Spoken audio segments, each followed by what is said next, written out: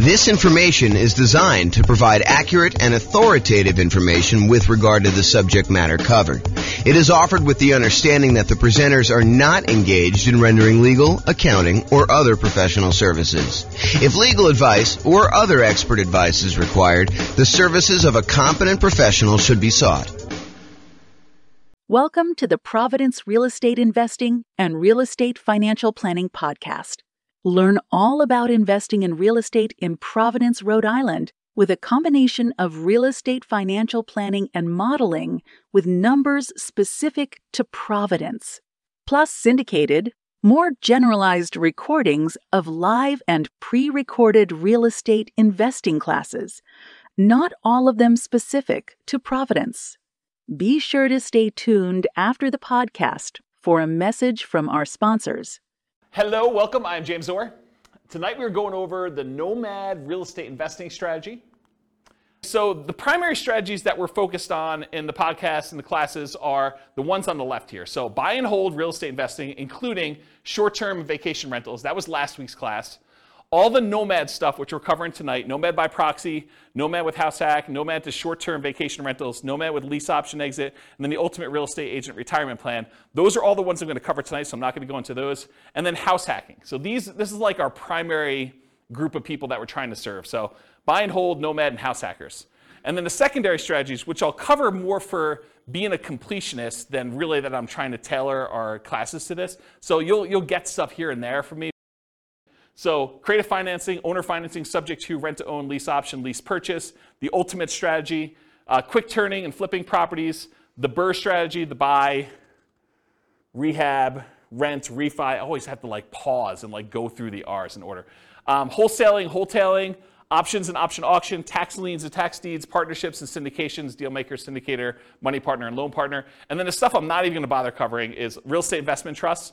Go talk to your stockbroker about those, and covered in other strategies. So if you're like, hey, what about probate, James? Or what about short sales? Or what about foreclosures? Or what about pre-foreclosures? Yeah, those are all going to be sprinkled into all the other stuff. Most of the probate, short sales, foreclosures, pre-foreclosures is going to be primarily creative financing, although they do show up in some other spots. But I'm not going to do separate classes about that as its own strategy. It's really sort of a subset of other strategies. That's why I'm not covering it. So I wanted to acknowledge that I'm not skipping it over. It's just sort of not big enough as its own sort of topic. Does that make sense, everybody? All right, cool. If you got questions, let me know. Interrupt. I do ask that you use the microphone, though, so we can get it on the recording. Okay, so in preparation for this series of classes on real estate investing strategies, I made a database, and I will put a link in the kind of video section for people to go look at. But I made a database in Notion that allows you to go in and look at all the different strategies and all these different characteristics. So you have a handout tonight. It's called Real Estate Investing Strategy Profile, and it's got all these different views or ways to measure investing strategies. Everything from down payment is scalable, how you get into the deals, how you exit the deals, how you do the financing to acquire the property, how you do the financing when you're exiting.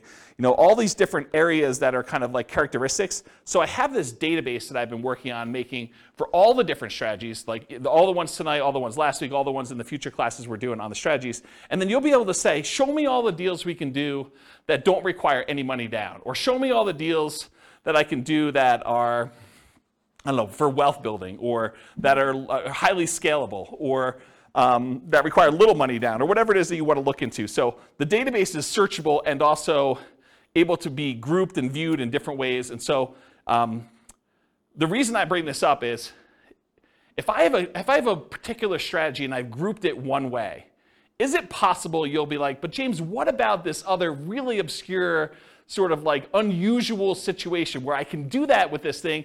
Yeah, so there's exceptions to everything, right? You can do creative financing inside the MLS. It's not likely, right? It's really rare, but you can do it. So I've tried to categorize the strategies, but there are lots of exceptions. Sure, you could find a deal or structure a deal to make choices that are not in line with what I've defined here. But the idea is just because you don't think there's a chance that X can happen doesn't mean it won't happen. This is designed to be a starting point discussion to help you make better investing decisions on your own with additional knowledge. Of course, do your own research and make sure that you understand what's happening. Does that make sense, everybody? Okay. All right, so Nomad variations. This is what we're covering tonight.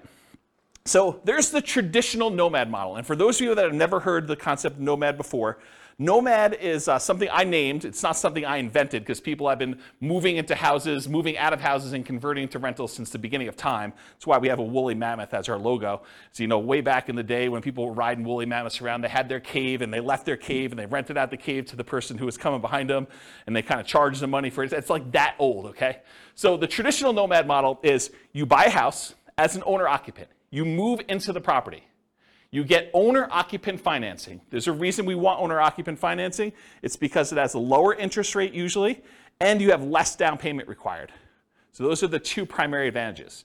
So you buy a property as an owner-occupant, you move in, you live there for a year. The year requirement is not something I just made up. It's not mathematically based. It is a document you sign at closing that says to the lender, I agree in exchange for getting this lower down payment and better interest rate loan that I will live in the property for a year.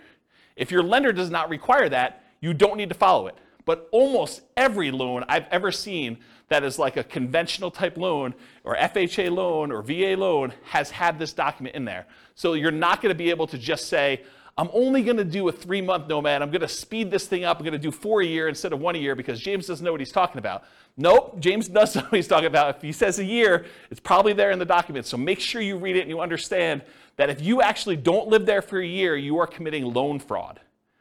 You go to prison for that, okay? So do not commit loan fraud. If the lenders suddenly change it and they say, look, we require now that you live in the property for 2 years, I will start teaching 2-year Nomad. If they tell me 18 months, I'm going to teach you 18-month Nomad.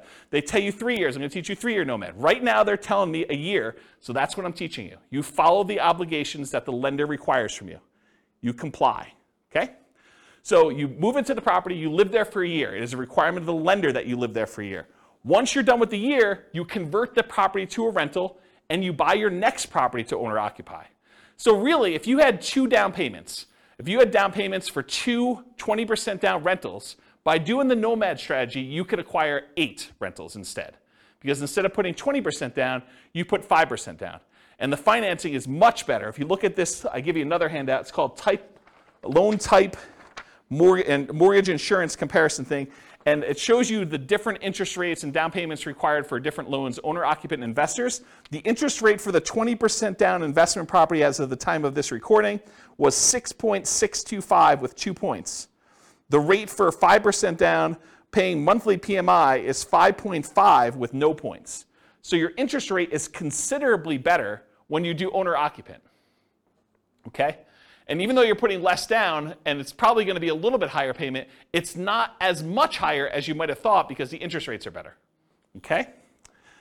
So Nomad is, in the most simplest form, buy a house as an owner-occupant, move in, live there for a year, convert the property to a rental, buy the next property, repeat as many times as you want to achieve the number of rental properties that you want to acquire. Okay? That's the most simple version. Now, all of these are variations. Okay? I'll cover those in a second. But for Nomad, you're typically putting owner-occupant financing, 0% down. There are 2 primary 0% down loans. The USDA loan for rural properties. So those are the 2, oh, sorry, I only do one of them. So USDA and VA. VA is a loan that you can get if you're a veteran. That's another nothing down loan program. USDA, you have to do a rural property. VA, you have to be a veteran in order to get them. So those are the 2 nothing down programs. The next lowest down payment is the 3% down conventional loan. That's on your sheet. And there's 2 different flavors of that. There's the lender paid PMI version, and then there's the lender the monthly PMI version. You can do an upfront PMI payment. You could pay a one-time lump sum fee and get rid of PMI. So there's really 3 flavors of PMI. But really the 2 that we are going to discuss most and the 2 that are on your sheet are the lender paid PMI or the owner-occupant paid monthly PMI. So that's 3% down conventional. The 3.5% down loan is the FHA loan. The FHA loan also allows you to buy duplexes, triplexes, and fourplexes. So you could do a 3.5% down duplex, a 3.5% down triplex, or 3.5% down fourplex. The other loan that allows you to buy multifamily as an owner-occupant is the VA loan. So the VA, you can also do duplexes, triplexes, and fourplexes. Okay? So that's FHA. FHA's PMI never goes away, by the way. It's there forever. So you'll probably want to refinance out of that at some point. Although if you got a really good rate on it and rates have gone up considerably from there, maybe it's still cheaper for you to actually keep the PMI and not refinance. So that could come up too. And then the last one that traditional nomads use, which is probably the primary one that the overwhelming majority of them are going to use, is the 5% down conventional loan. Because VA and USDA, they limit the number you can have. VA, it's based on your benefits. USDA, I think it's 1. Although I could be wrong about that, but I think it's just 1 that you could have USDA. And then 3% down conventional, I think you can only do that once. And then 3.5% down FHA. There are some really unusual exceptions, like if you move a certain distance out of the area, you can use your FHA benefits again. But really, you're only going to be able to have 1 FHA loan on your Social Security number at any given time. And then finally, 5% down, you can have as many of those as you want, as many as you can qualify for. So when people tell you, look, I'm only able to get 10 conventional loans, that's true, except for owner-occupant. You can get an 11th owner-occupant loan. So you could get an 11th 5% down loan. You can get a 12th one. You can get a 13th one. You can get a 15th one. As long as you have your debt-to-income ratio where it is and you have enough income to qualify, you can qualify for as many of the 5% down loans as you want, as long as they're owner-occupant. But once you get to 10, it's going to be really hard for you to get a conventional investor loan, non-owner-occupant. Pause for a drink. Okay. So that's traditional nomad. All the financing stuff pretty much applies to these other ones too. But fixer-upper nomad is buying a property that needs work, where you live in it, you move into the property, you live there, you do the fix-up work, then you convert it to a rental after a year, 18 months or 2 years, whatever time period works for you, but a year minimum. That's what fixer-upper nomad is all about. Buying properties at a discount, putting in money in order to fix them up, and then converting them to rentals by living in them. Different than BRRRR, right? Because BRRRR, you're not living in properties.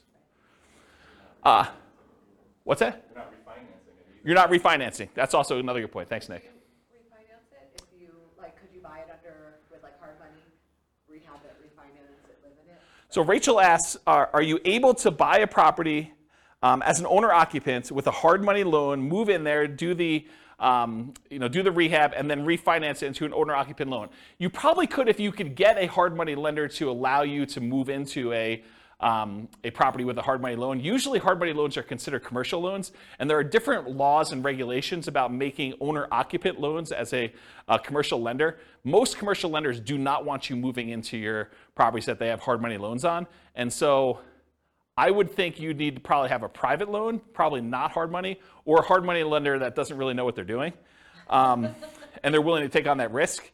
Or you do all the rehab before you move in, then you move in and do the refinance where you do that. But then that becomes more of a BRRRR. And if you're, I'd have to think about that one. I'd like to talk to you. Yeah, I'd have to think about that one. I don't have a lot of people doing that, but I guess you could do some variation on that. I wonder how the delayed financing loan would work, because usually the BRRRR stuff is at 20% down payment or 80% loan to value. And so that's what we're targeting for our kind of like rate and term refi. When you're doing a delayed one and you have rehab money, I don't know if you could do the 5% down loan programs anymore. You might have to still do like 20% down, which kind of defeats a lot of the benefits of doing Nomad. So I don't know, I'd have to think about that one. And maybe if a lender is listening to this and you want to research that and reach out to me, my email address is at the end of the presentation. Okay, so fixer-upper Nomad, that's buying a property at a discount, living there for a year, converting it to a rental. Nomad by proxy. How many people like the idea of moving into a property every year? Just one in the room. Okay. Everyone else, Nomad by proxy is getting someone else to move in on your behalf.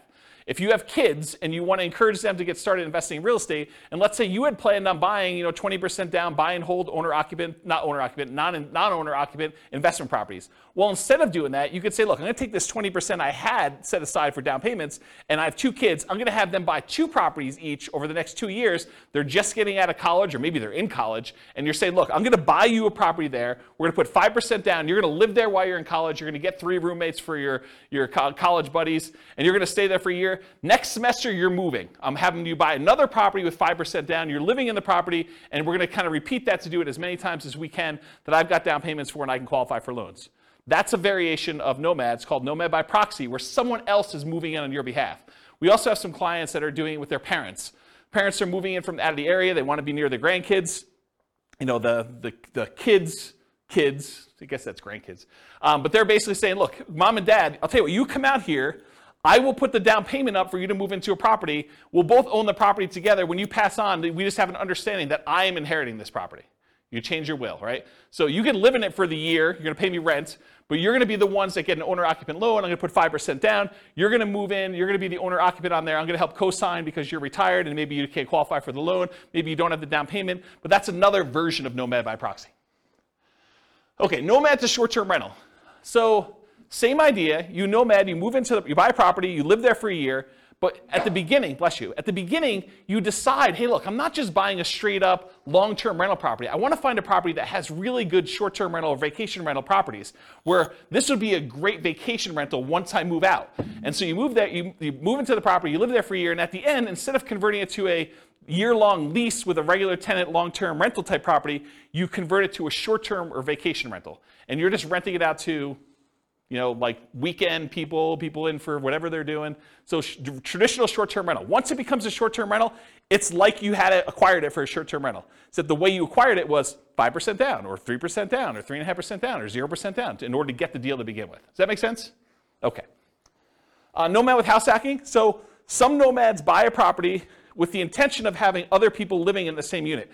The most common one is duplexes, triplexes, and fourplexes, where someone buys a duplex, they live in one half, and they rent out the other. That's the most traditional kind of house hacking thing, except with Nomad, you're buying the property with the intention of, after a year, I'm moving out, and I'm converting all of it to a rental. And then I'm going to buy my next property, and buy my next property, buy my next property. And most of the time, you're unable to do like sequentially a lot of duplexes, triplexes, fourplexes because you're limited in the loan types that allow you to do these multifamily. You can only do really one FHA. Maybe you get one, maybe your spouse gets another one. Maybe you get divorced, get remarried again, you get your next spouse to do a third one. Maybe you do something fancy like that, but for the most part, you're going to be hard-pressed to do more than 2 or 3 at most. I mean, maybe you have a VA benefits, you do your VA loan first, then you do your FHA loan, then your spouse does an FHA loan.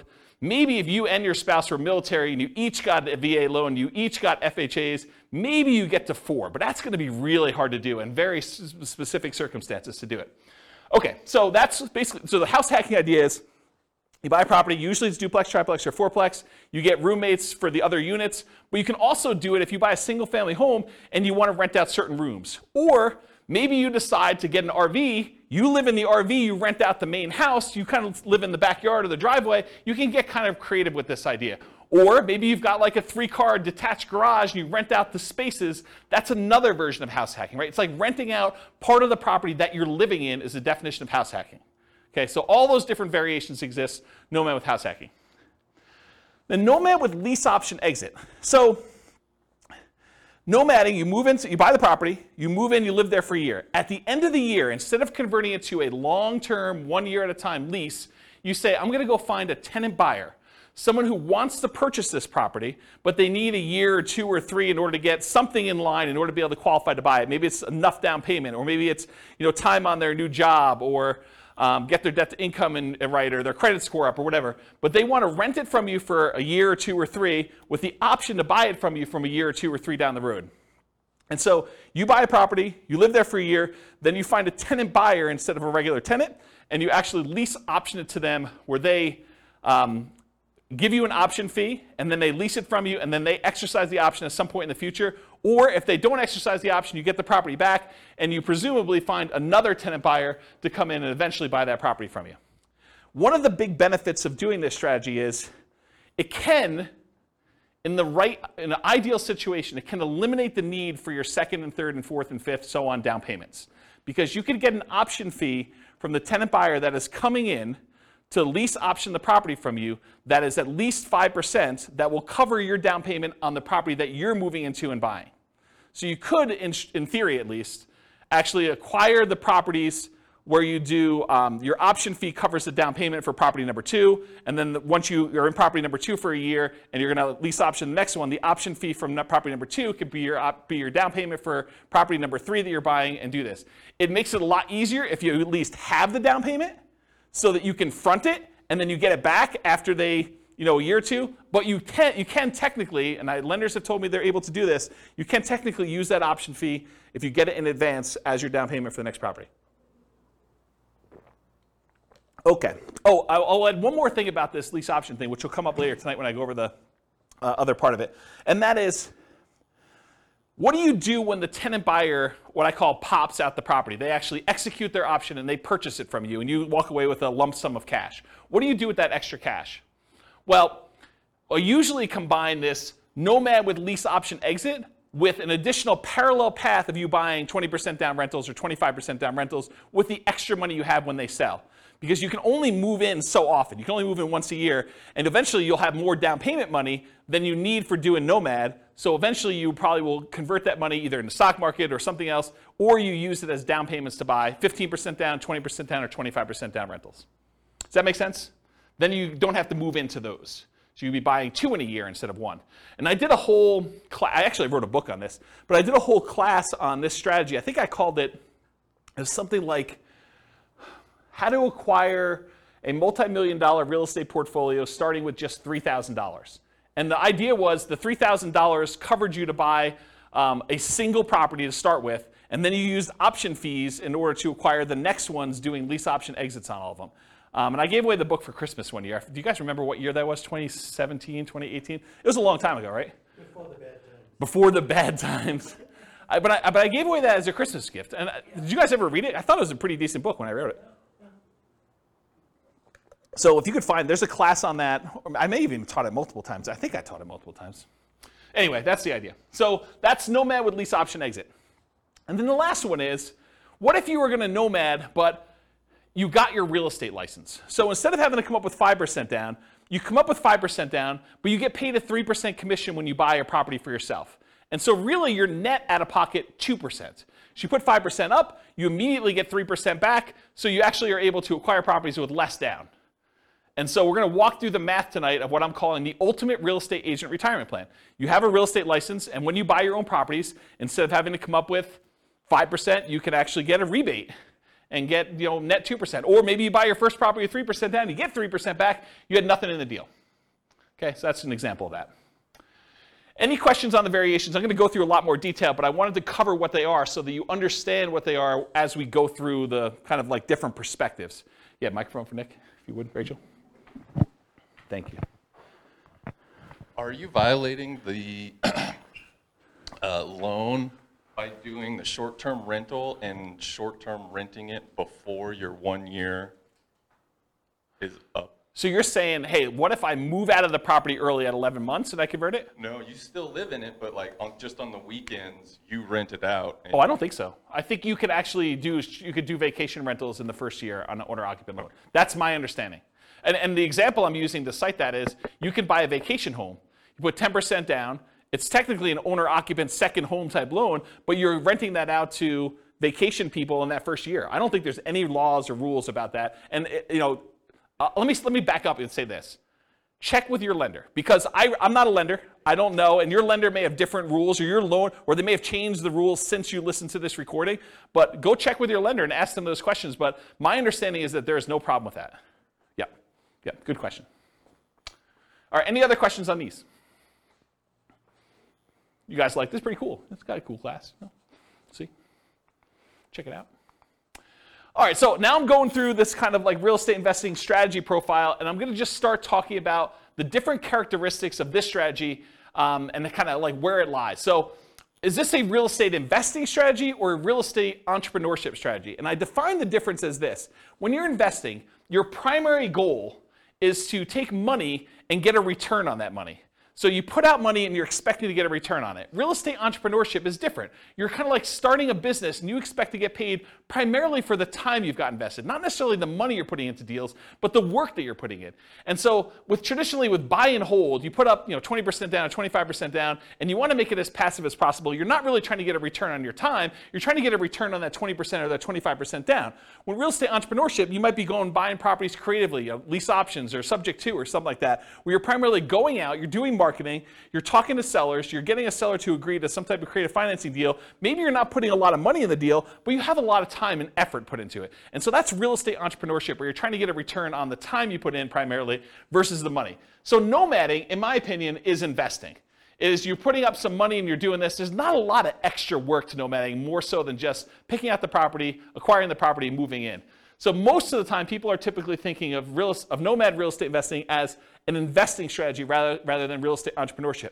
However, there are strategies that are more entrepreneurial. They take more effort and more work. For example, fixer-upper nomad. You're moving into your property. You're doing manual labor. Either you're managing a contractor or contractors or trades in order to come in and do stuff for you, or you're doing it yourself, or you're actually swinging a hammer and laying flooring and painting and stuff like that in order to do that. That's pretty active. That's pretty entrepreneurial, in my opinion. So these are more entrepreneurial. Fixer-upper nomad, nomad to short-term rental. Unless you're hiring a property manager and it's really hands-off for you, that one's probably going to be more hands-on, more entrepreneurial, more active.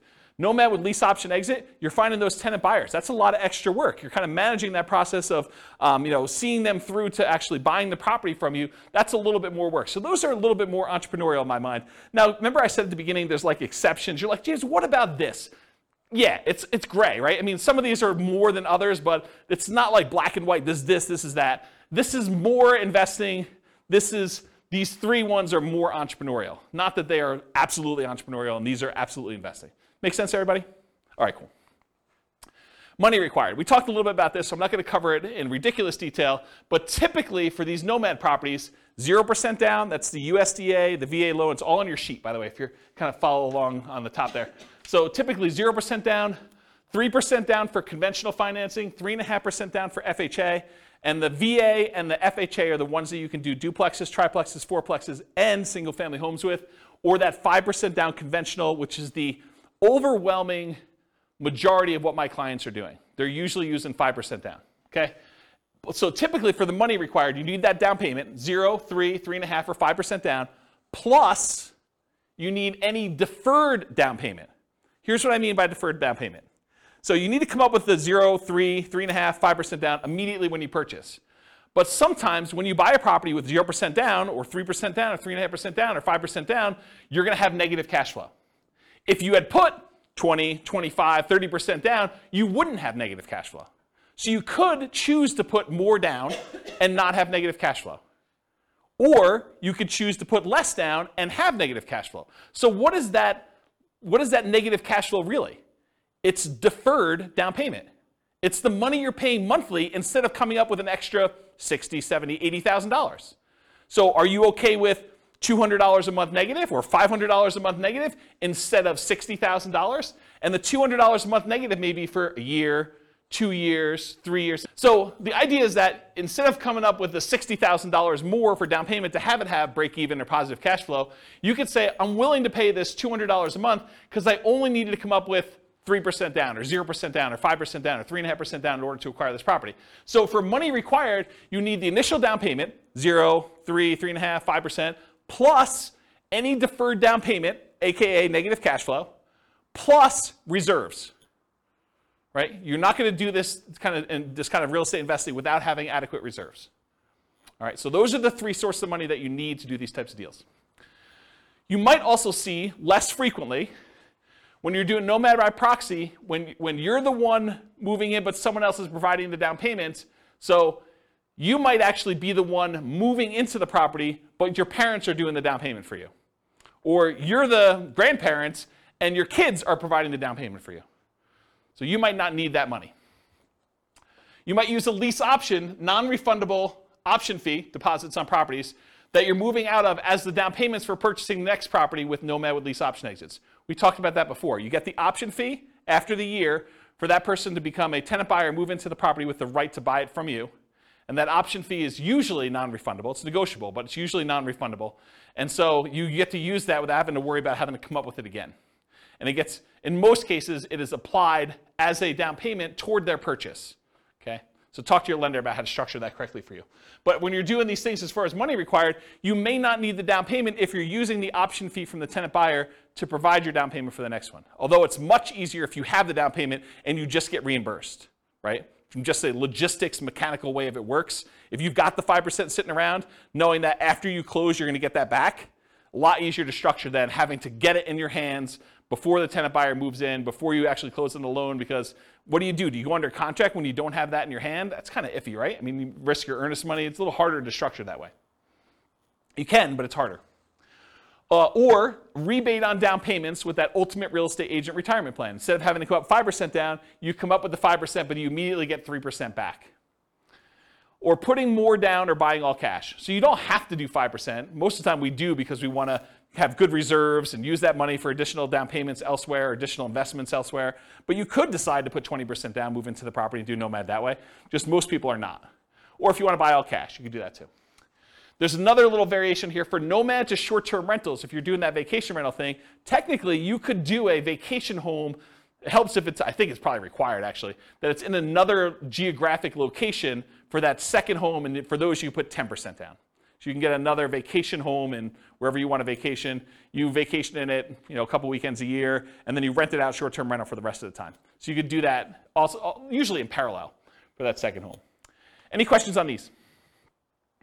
Cool. Credit required. So this is traditional owner-occupant financing. You got to qualify for an owner-occupant loan. So you must, I think I hit this home. Did I not cover this? You must move into the property or you're committing loan fraud. Is there anyone confused about that? You got to move into the property, otherwise it's loan fraud. So, and if you're doing Nomad by proxy, somebody has to move into the property.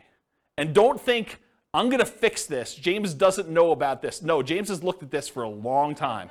He has not found a way around it. If you think you found a way around it, you can try to reach out to me and tell me, but I'm going to tell you it's probably loan fraud, okay? So you got to move into the property you're committing loan fraud. Usually you're required to live there for a year based on a document that you sign at closing to get your loan. Now there are exceptions to this. You get divorced, I think that's an exception. If you get transferred for work, I think that's an exception. But there are not that many exceptions to this. So, my lender calls it a life-changing event. Okay, so for the microphone, Nick says his lender calls it a life-changing event. That is one of the ways to get out of it. You can't just say, I don't like my house anymore. But hey, you have a kid, get rid of a kid, get a wife, husband, or get rid of a wife or husband. I think those are life-changing events. So those could be kind of characteristics for you to be able to do it more than once. Typical credit score you need is 620, although it varies a little bit for different loan programs. The better your credit score, probably the better your interest rate's going to be, except for FHA, which I think is the same no matter what. And the cheaper your PMI is going to be. There are some exceptions. You can go down to 580. I think FHA and VA allow you to go down a little bit lower than 620. I already talked about that. Less common situations, if you're buying without a loan, all cash, obviously a credit score is not required for doing that. And then if you're Nomad by proxy where someone else is getting the loan, you may not need to qualify yourself. And then I just made a note on here, credit score requirements can change, so don't go to your lender 6 months from now and say, James on this recording said that I can get a loan for 620, that's the loan I want, and he told me I can get 5.5%. I'm not telling you that. Go talk to your lender, find out what the then current credit score requirements are and the then current interest rates and the then current down payment requirements are. I'm not guaranteeing that you can go get loans for these things. Okay, skills required. So what do you need, what skills do you need in order to do Nomad? Nomad's a weird one because it's sort of like very similar to buy and hold in a lot of ways. But there are other investing strategies where you need a lot more or a lot different skills in order to do this. But for nomading, the primary skills are you need to analyze deals. You need to make sure that this is going to be a good rental once you move out. You need to find cash flowing deals. You need to find a property that makes sense for you to buy. You don't want to just buy anything. And I think that's probably one of the bigger mistakes is people buy properties that they primarily, bless you, they primarily want to live in, but that may not make the best rentals. I think there's a little wiggle room there, but you don't go buy your dream house that would never make a good rental just because you can. Okay, so you need to find decent cash flowing deals. Another skill is acquisition financing, getting your owner-occupant loan, understanding how that works. That's a skill you need. And then property management. Once you convert it to a rental, you need to be able to manage the property. So property management is another skill. Now, the skills of property management can vary depending on which strategy you're doing. If you're managing them yourself, that's one strategy. If you're hiring a property manager or a company, that's a different strategy, right? You need the skills of managing a person then, or a company or a team, versus the skills of actually finding tenants, screening tenants, evaluating tenants, lease presentation, ceremony, all that stuff, and then kind of like property management, overseeing repairs and all that, and turns and those things. They're very different skill sets depending on which one you want to do. And then the third version of the skills of property management is doing short-term rentals. Doing short-term rentals is different than regular property management. It's also different than hiring and managing a property manager. So just realize that they can be different flavors of what property management means. And then additional skills may be required for variations like lease options. Right? Understanding that lease options require some additional levels of education and expertise. You need to understand what they are, how they work, paperwork, how your attorney recommends you do them, so on and so forth.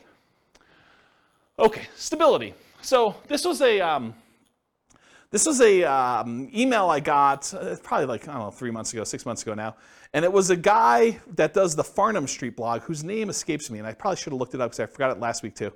But he basically sent out this blog post in an email, and it was about this idea of active versus passive stability.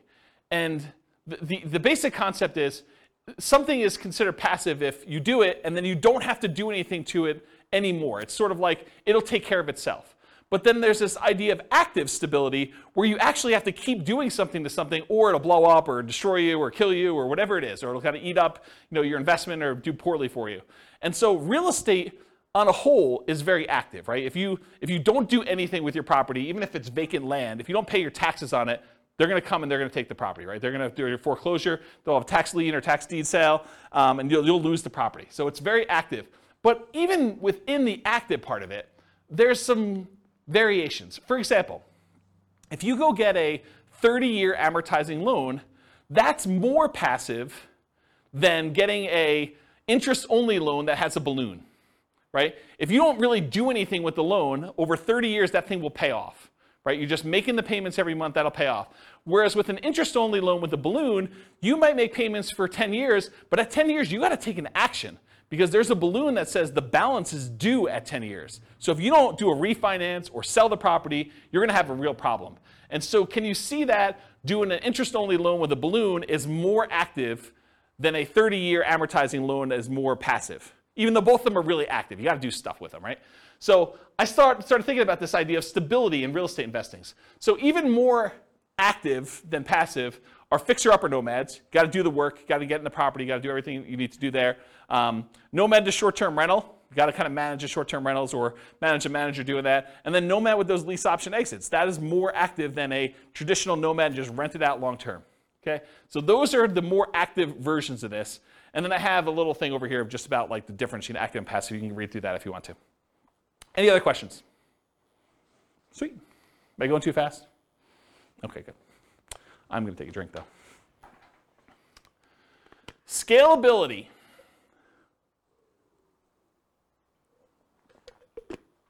Okay. So what if you really wanted to do Nomad 10 times in the first year? Hard to do, right? Because you got to move into the property. We got that year-long commitment we got for the lender. So Nomad is often limited to 1 per year. From that perspective, it is much harder to scale. There's a slower acquisition speed for you. You get slowed down. Some would argue that's good, right? You're kind of like dollar value averaging or dollar cost averaging, depending on how you look at it and what you're kind of like squinting to kind of convert it from a stock kind of term to a real estate term. But you're buying 1 unit per year, regardless of what the price is doing. So you're buying like over regular intervals. The market's down, you get a little better deal. Market's up, you pay a little bit more, but the properties you purchased previously are also up too, presumably. So you could increase your speed, your ability to scale, with Nomad by proxy. You could have someone else move in. You got 3 kids, you can do 3 a year now, right? You got 2 sets of grandparents, you want them to move near you, great, you can now do 2 a year. Nomad to short-term rental. So with 10% down, you might be able to do a second vacation home in parallel to this strategy, right? So as far as scalability goes, you could move into one yourself where you live in, and then maybe you buy a second vacation home every year in a new location. And then you could put non-owner occupant, regular investor, not moving into the property, a strategy like traditional buy and hold in parallel. So you buy 1 Nomad that year, and you've got enough for 20% down payment. You buy a 20% down payment non-owner occupant, you could be doing those at the same time. So as from a scalability perspective, though, there is something working in your favor with Nomad, and that is it is 1/4 the down payment required for traditional buy and hold. Instead of having to save up 20% down, you only need to save up 5% down. So from that perspective, it's even more scalable than traditional buy and hold is. You know, it's somewhere between 1/3 if you're doing the 15% down non-owner occupant loans. Most people are probably doing the 20 or 25. So in that way, it's 4 times as scalable. For the same down payment you need to buy 1 20% down rental, you could buy 4 Nomads. It takes you longer time to do it, but you can actually do it faster in the form of down payment. So if you've got great savings rate, maybe you don't need to worry about that as much. But if you're slow on your savings rate, this could actually be a way to speed things up. Also, 5% down payments, the owner-occupant ones typically have better interest rates. So from that way, it helps you as well. Any questions on scalability? Risk exposure. So I would consider Nomad to be a medium risk strategy. I don't think it's a low risk strategy, and I don't think it's a high risk strategy, because there are things that are riskier and there are things that are less risky. But I would consider this to be a medium risk strategy. And so here are some of the risks you have when you do Nomad. You have what I call amplified returns. Because you're putting less down, sometimes as little as 0, plus some closing costs and stuff like that, sometimes as little as 0 down, your returns get amplified. If things are going well, they get amplified positively. You know, if you make $12,000 in appreciation in 1 year on a very little or 0 down investment, your returns look amazing, right? You put $1,000 into the deal, you make $12,000, that's like crazy, crazy good. However, what if property values went down that year? Well, they get amplified in the negative direction as well. So if you have a loss, they get amplified negatively. If you have a gain, they get amplified positively because your down payment is so much smaller. Another risk is increased likelihood of negative cash flow, right? If you're only putting 5% down or you're putting 0% down, your chances of having negative cash flow are greater than if you put 20% down or 25% down. So I think that is an additional risk that you have. Now remember, that negative cash flow is really a deferred down payment. So you could argue that it's less risky because you don't have to put the full $60,000 out all at once. You can put out $200 a month and keep a really big buffer in reserves instead, right? So in that way, it seems a little less risky, but it is a risk that you have this probably negative cash flow. You could have a price decline during ownership. Property values do not always go up. Sometimes property values go down. I mean, I have to say it because otherwise people say, oh, James told me it always goes up 3% a year. What's going on here? So price declines can happen during ownership, and rent declines can happen. They're not as common as well, but you can see soft rental markets. If vacancy rates are really far up there and you want to get your property rented, you might have to drop rent. Just because you got it last year doesn't mean you'll get it this year. So you could see rent declines during ownership. And your credit is at risk. If you're signing on these loans and something really goes wrong and you're unable to make those payments, you could get a foreclosure. And then finally, you have all the typical tenants/property management risks. So tenants slipping and falling, suing you for discrimination, all those typical risks that you have of property management, those are also included when you do the Nomad strategy. Now, as far as short-term rentals go, you can argue that there's slightly more risk with short-term rentals, vacation rentals. You have more people in and out of the property, more chances for slip and fall, less familiarity. There's all sorts of additional, subtle additional risks there. But you also have additional income coming in, presumably, from doing a short-term rental. Otherwise, why would you do it? Why wouldn't you just do a long-term rental? But you're getting this extra income, so I think that sort of offsets some of these additional risks that you might have. So I don't know, maybe it's a little bit more neutral, but you also have an unusual risk with short-term rentals, and that is the risk of kind of like HOA or city or county or local governments or even insurance companies changing their policies such that the property you were once using as a short-term rental can no longer be used as a short-term rental. So I think that's an additional risk that you're less likely to see with long-term, year-long leases, buy and hold type rentals. Any questions on risk exposure? Is this helpful for you guys, kind of seeing it's all broken out this way? Are you seeing the form, those that came, who came last week? Just you, right? Are you seeing the parallels of how this works now? Yeah, this makes a lot of sense. That's the idea. I try. All right, so profit speed. How quickly and what magnitude of profits do you see? So how quickly do you make money and what size of money do you make at what interval? So if you guys have seen this before, this is my return quadrant. The return quadrant shows you the 4 different areas of return you get by having a rental property plus reserves. So on the left-hand side is cash later, appreciation, and debt paydown. It's money that you're seeing in your return, but you're going to have a hard time accessing until you either sell the property or you do a cash-out refinance. So the property values tend to go up over time, and you tend to pay your loans down over time. That usually increases your equity in your property, and you can access equity by selling the property or doing some type of cash-out refinance. Those are the 2 primary ways. There are other ways, but they're more unusual. And then on the right-hand side is your cash now stuff. That's cash flow and the tax benefits you get by owning rental property, and I'm specifically talking about cash flow from depreciation. Cash flow from depreciation is you take the amount of, when you own rental properties, the government allows you to depreciate the property, usually over 27 and a half years for residential properties. So imagine you bought a rental property And when you kind of like do your math based on what you paid for the property, you subtract out the cost of the land, because you cannot depreciate land, you can only depreciate the building. But if you imagine for a minute that when you figure out your depreciation, you're able to depreciate maybe $10,000 a year. That's gross depreciation. That's the amount that you could take in gross depreciation. And then I'm not an accountant, go talk to your own accountant, but this is my layman's version, and you cannot use this version on your tax returns, but this is basically how it works. If you make $100,000 a year and you have $10,000 in gross depreciation by owning a rental property, then you're only paying taxes not on the $100,000, you're paying taxes on the $90,000. So what you really end up doing is you save $10,000 of taxable income. So if you take that $10,000 in taxable income and you multiply it by your effective tax rate, which is a conservative way to look at it, then that is the amount you have in cash flow from depreciation. That's the amount you did not need to pay in taxes at the end of the year, or the amount that you could take by adjusting your exemptions on your job income and take them with each paycheck. Okay? So let's say your tax rate was 20%, you had $10,000 in gross depreciation, you multiply 20% times the $10,000, you now have $2,000 a year that you're getting in cash flow from depreciation. You can either get that back at the end of the year instead of having to pay taxes on it, or you can adjust your exemptions. That's exemptions, right? That's what it's called, Denise? Withholdings, that's it. So whatever it is on your tax return, where you actually are saying, I don't need to pay in as much tax because I keep getting a refund at the end of the year, so let me pay in less.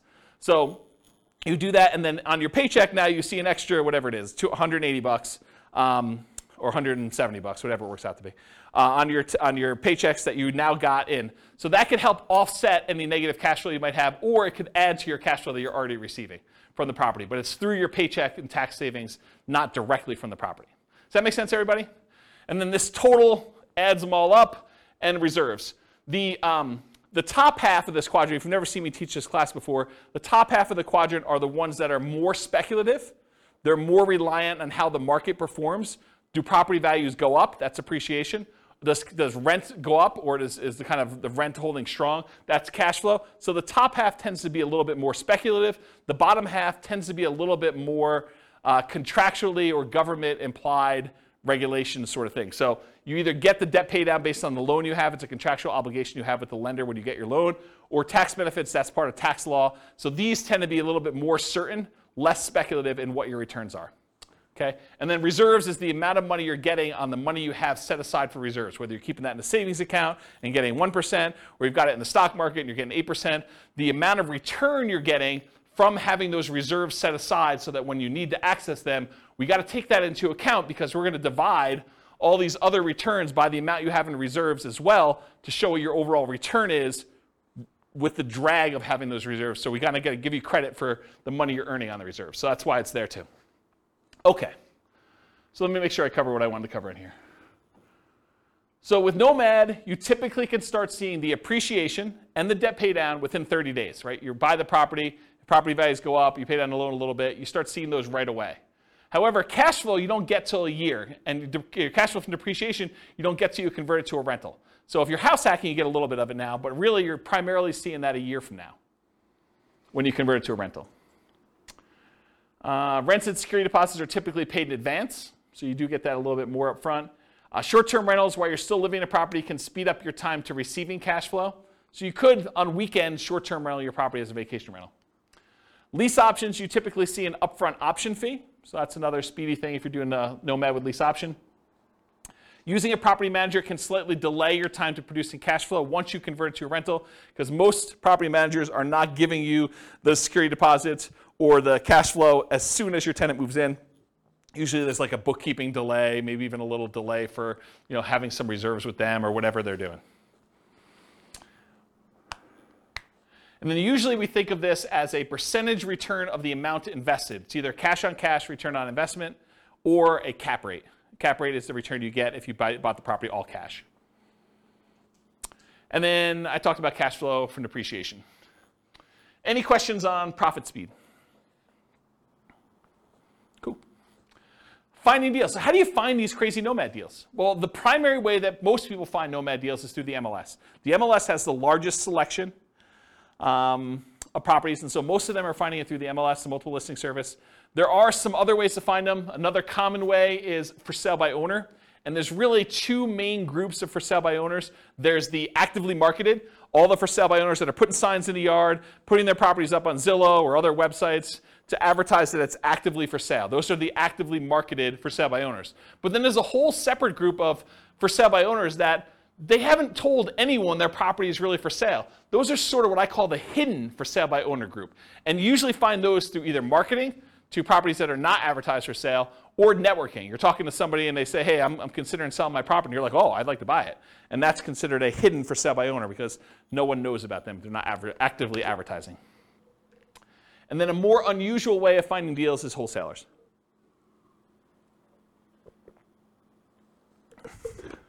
Okay. Any questions on finding deals? What are you laughing at? So easy. Oh. I mean, this is not intended to be a class on finding deals. This is the class on everything Nomad. I can't teach the 2-hour class on finding deals within it. So I just have a question. Yeah. I guess it's more for our local market, but maybe others, is that rents are a lot slower than the cost of housing right now. And so maybe in that 1 year, we might see some increases, but it seems like right now we would need to have that deferred down payment kind of covered longer term, unless you can find a really good deal. Yeah, I think that's also, true. being able to get traditional financing on, if you want to do the like fix it up, that's also a lot harder to do right now too, because a lot of homes are selling for far over their appraisal values when they're depreciated.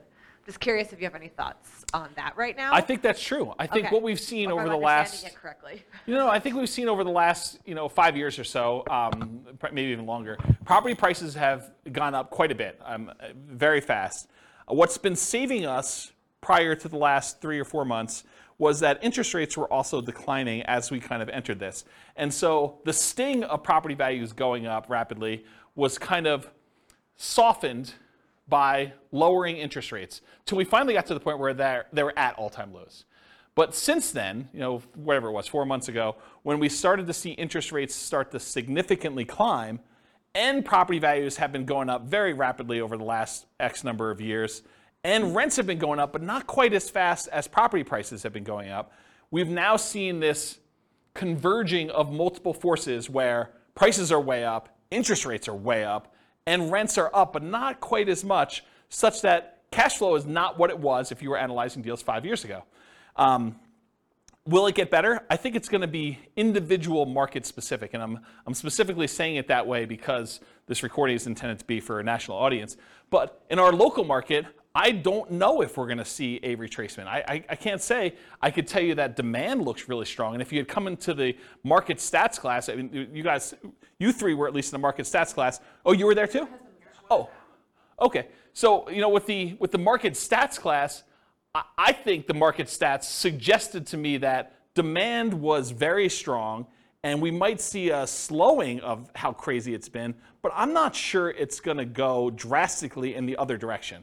I mean, it's possible. I can't predict the future. My crystal ball is really blurry for me, but I think that we're probably going to see a slowdown, maybe a little bit retracements, but I think that's true. Now, if you think about it, though, if you put 20% down and you were able to get break-even cash flow a few years ago, maybe now it's 25% because you see an increase in down payment and an improvement in interest rate in order to get to that point. Maybe it's even hard to find those.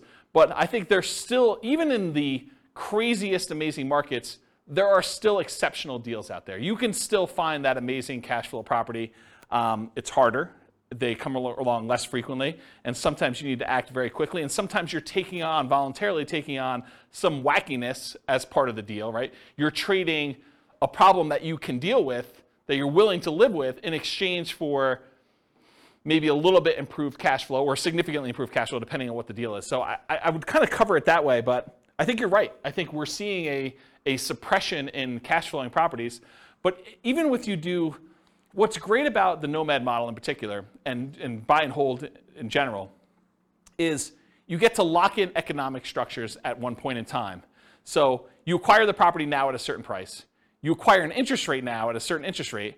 And if prices go up from here, you're immune to that risk. right? You benefit from increased price appreciation. You benefit from rent appreciation now.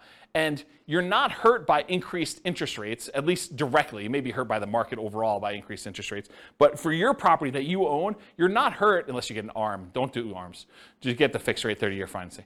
But you're not really hurt by interest rates going up. And actually, when interest rates do decline, because it's a cycle. I mean, things go up and things go down. It may not go back down to all-time lows that we've seen, but you may be able to ratchet down your interest rate at some point in the future where you were locked in at, whatever it was, 6.75 if you got a non-owner occupied type loan, and now they come back down to 5%. Well, now you can improve your position 5 years from now when prices have gone up, rents have gone up, and interest rates have come down a little bit. So you get the benefit of sort of locking in these things. So in my opinion, one of the great benefits of Nomad and buy and hold in general is being able to control this asset, and then you can sort of benefit from when the market goes in your favor, but you're not hurt much by a market going against you, at least if you're holding on.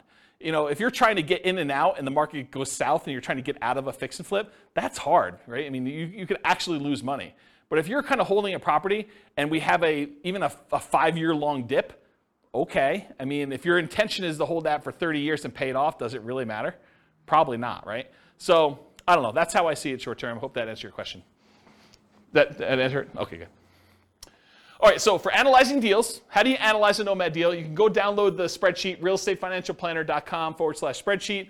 I did a whole class on all the inputs for this, but this is how you do the deal analysis. You put in all the numbers over here. And the one thing I will say about Nomad is when we analyze a Nomad deal, because you're living in the property for the first year and then you're converting it to a rental in year 2, we just assume that we're analyzing it in year 2. So year 1 becomes year 2. It's going to be off a little bit. You'll pay down a little bit more on the loan. Your appreciation will probably be a little bit better, but don't worry about it. Just kind of run the numbers as if it's all year 1. It'll be close enough, okay? Any questions on deal analysis, how to get the spreadsheet? Just go download it from the website. Okay. Market conditions. This is obvious, right? But I have to put it there because there are some strategies where it's not obvious. So it's better to do this in a market with good cash flow. It's better to do this in a market that has strong appreciation. It's better to do this in a market that has strong rent appreciation. It is challenging, more challenging, in markets with significant negative cash flow with reasonable down payments. And in some markets, I would say in most markets, I can make anything cash flow, right? You put down 100%, basically don't get a loan on a property, probably going to cash flow in the overwhelming majority of the markets unless it doesn't cover taxes and insurance on the property. Maintenance, those types of things. But for a reasonable size down payment, buy and hold 20%, 25% down, if it's going to have significant negative cash flow there, that makes it much more challenging. And if you're doing Nomad and it's going to have negative or break-even cash flow at 20 or 25% down, it's probably going to be negative if you have 5% or 3% or 3.5% or 0% down, right? I mean, that's just the math. So that's a challenging market. And then markets with no or negative appreciation and rent appreciation. If you're buying in a market where the property values are still the same as they were 10 years ago, that could potentially hurt you a little bit if you're doing it, right? Sometimes it's hard to predict, but there are some markets that people have a mass exodus where there's a decrease in population and there's less demand for the properties over time. And I think that's partially what hurts appreciation and rent appreciation. Any questions on market conditions? Sweet. Accessibility, availability. So how plentiful are these deals?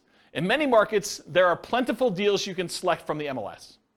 I would consider our market to be a market where you can find Nomad properties inside the MLS. You do not need to get crazy and creative to find Nomad properties here in Northern Colorado. And I think that's true in most markets. In some markets, you're sifting and sorting for the top deals where these are markets where everything cash flows. Everything's 10% cash on cash. And now you're trying to find the best property where you're like, okay, 10% cash on cash is no longer my criteria. Now it's 20% cash on cash or whatever it is. So now you're really sifting and sorting for the best deals instead of just any deal that will work. In our marketplace, we're usually limited in the deals that we can get to work with these numbers. So it's not like you've got 95% of the MLS that you can go ahead and just anyone will do. You're already looking at that top 5% just to find ones that are going to be close enough. And then you're having to select of those. In other markets, it might be challenging to find positive cash flowing properties, especially with smaller down payments. I think I'd classify our market as that. Nick, if you're willing to say, are most of your properties that you do 5% down, are they cash flowing off the bat? Yeah, exactly. So it's really, he said no, by the way, for the recording. It's really, really hard to find positive cash flowing properties. In the majority of cases, you're going to be negative, and you're really just doing that deferred down payment. Interest rates may be a significant factor when whether properties will cash flow or not. As interest rates go up, it makes it harder and harder to cash flow. Owner-occupant rates can help over traditional buy and hold. If you're doing non-owner-occupant financing, those rates tend to be much higher. Look at the handout that's included, loan type, mortgage insurance comparisons, and it shows you the non-owner-occupant ones, the rates for those, and then the owner-occupant ones that show you kind of what the benefits are there. It's pretty significant. And then, of course, if you're doing short-term vacation rentals, make sure that you can do a vacation rental in that property, at least when you buy it. It may change over time, but at least when you buy it, try to make sure that you can do it before you purchase the property or go under contract. Okay. Using retirement accounts. So in some real estate investing strategies, you can use your retirement account, self-directed IRA, self-directed 401k in order to do investing. Since you're doing owner-occupants for Nomad, you cannot use your self-directed IRA, self-directed 401k. I think it's called self-dealing or something like that, where you're unable. Is that the term? Do you guys know? Yeah. Self-dealing if you're actually trying to do owner-occupant stuff with it. And you'd be restricted if you were trying to do stuff in your lineal ancestry sort of thing, doing it for your parents or your kids. You still cannot do self-directed IRA and deal with direct lineal bloodline sort of family relations. So you have to do it with, I don't know, somebody who is outside of that relationship. Go talk to a specialist in doing self-directed IRAs or 401ks if you want details on that. Or maybe I'll do a class on it at some point. All right, any questions on this? Sweet. Quantitative analysis. Okay, so this was the first, whatever it was. I can't even do math now. First 5/8 of the class was all about sort of like a qualitative analysis showing you like how the different characteristics of this as a real estate investing strategy are, and I kind of measured some different things to show you this is how it is. The second half, I'm really going to focus, second 3/8. I'm going to focus primarily on more of a quantitative study of like, how does this strategy compare if we're doing buy and hold? With my thinking being that as I do different strategies over different classes, over different kind of nights and stuff like that, I will kind of reference back the other ones that we did to show how those did numerically, and then how does that compare to the strategies that we've already covered. So you'll be able to see tonight at least buy and hold to Nomad, and then as I move forward, I'll look back at buy and hold and Nomad and whatever we're doing that night to kind of give you a comparison. So that was my thinking. We'll see how it goes because it's already getting overwhelming with just the buy and hold comparison, but that's my intention as of right now. So here it is. How well does Nomad perform toward achieving financial independence? That's primarily what I'm looking to measure. And as I go through these, one of the things I realized very quickly as I went through them, because I was making decisions as to, well, I'm not going to show 30 examples of this one. I could show 30 examples of this strategy versus 30 examples of this strategy.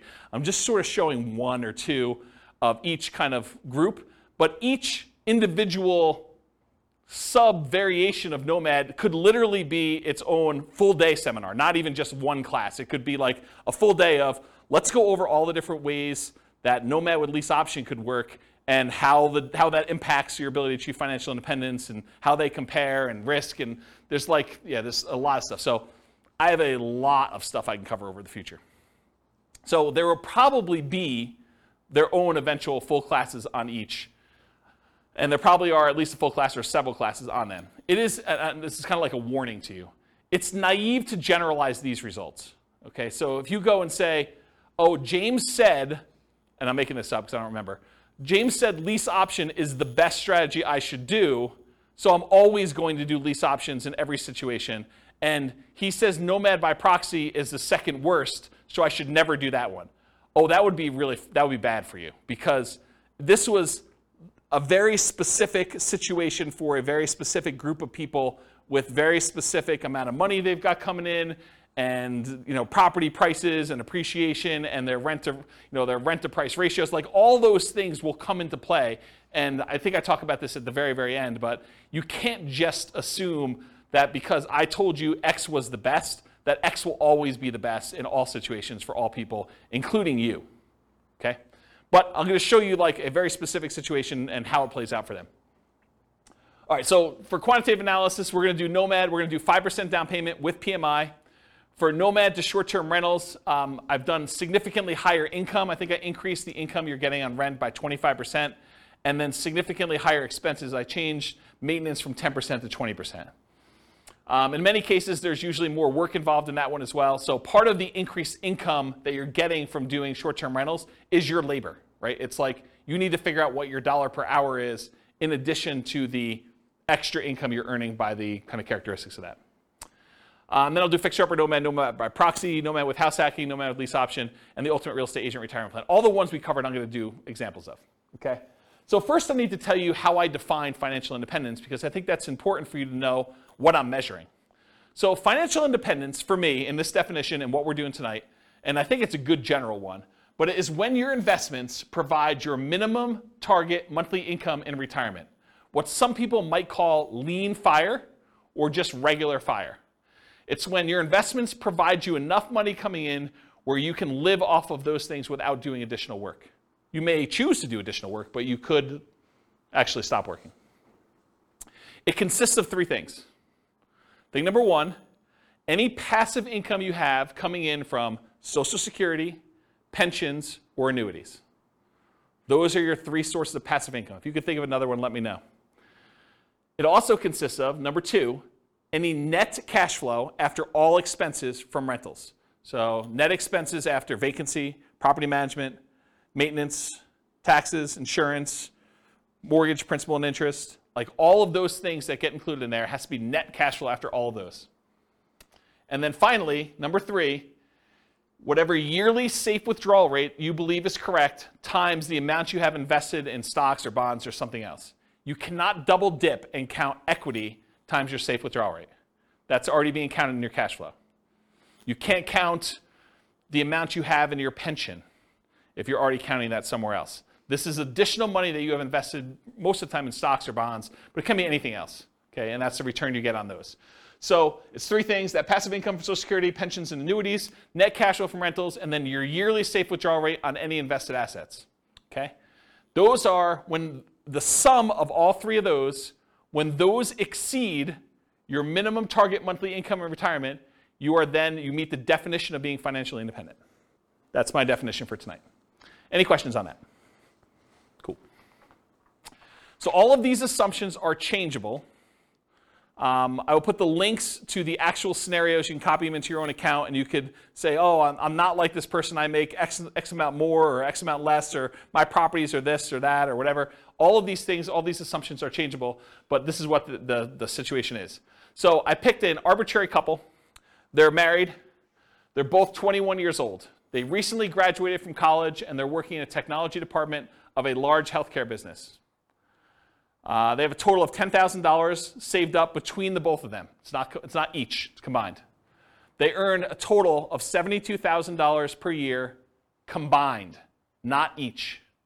Another way of saying this is they each earn $18 per hour times 2,000 hours per year worked equals $36,000 per year each that they make. They're saving about $1,000 per month before they buy any houses. If they were to buy a house, it would be less because their cost of renting is lower than the cost to buy. Okay? But right now, if they're renting, they're saving $1,000 per month. They are obsessed with achieving financial independence so they can retire early. They want to find their best path to financial independence together. For the modeling, they're both taking Social Security at age 67, and I incorrectly modeled it such that they worked through 67, so the amount they collect in Social Security at age 67 assumes they work through that full time period. Technically, if they retire early and they stop working, Social Security will be a little bit lower for them. But then they would have already had enough financial independence from their other assets where it shouldn't matter. That's why I was able to justify it to myself to let it go. So Social Security estimated based on them working until age 67, so I said that. Any questions on this? Cool. So I highlighted on your loan type mortgage insurance comparison sheet the different owner-occupant loans and the interest rates. So we didn't use FHA or USDA or VA or 3% down, either of those, or the 5% down lender paid. This is why it could be an entire class or an entire day just on each one. We could look at different loan combinations, right? We could do They got a VA loan first with a duplex, then they got a FHA loan with a triplex, then they did 5% down, or maybe they did 3% down. So, I mean, it could take a day just to go through all these variations, or you guys do it on your own. What I did is I said, okay, they're doing 5% down with monthly mortgage insurance at 5.5. That's what I use for that, okay? Any questions on loan? Okay, these are more changeable scenario assumptions.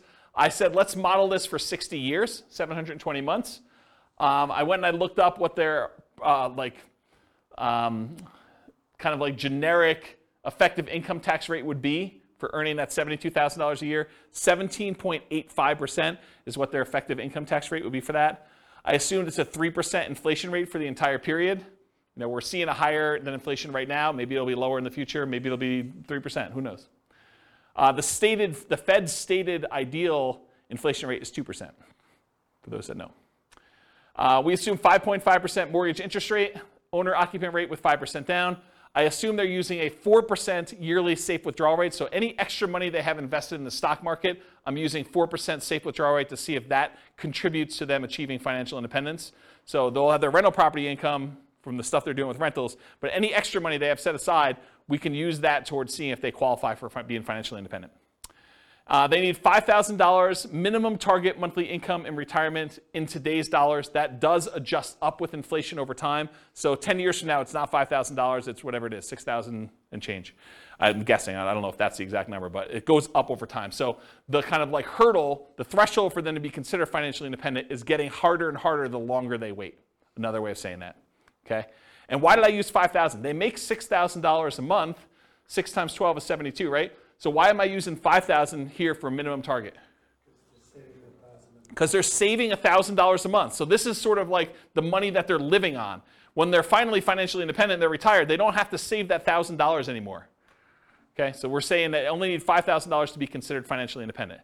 And just arbitrarily, I said that $10,000 is their ideal lifestyle. So we'll see, maybe not tonight, but we'll see in other things that I do when they achieve $10,000 as an ideal target monthly income retirement as another chart.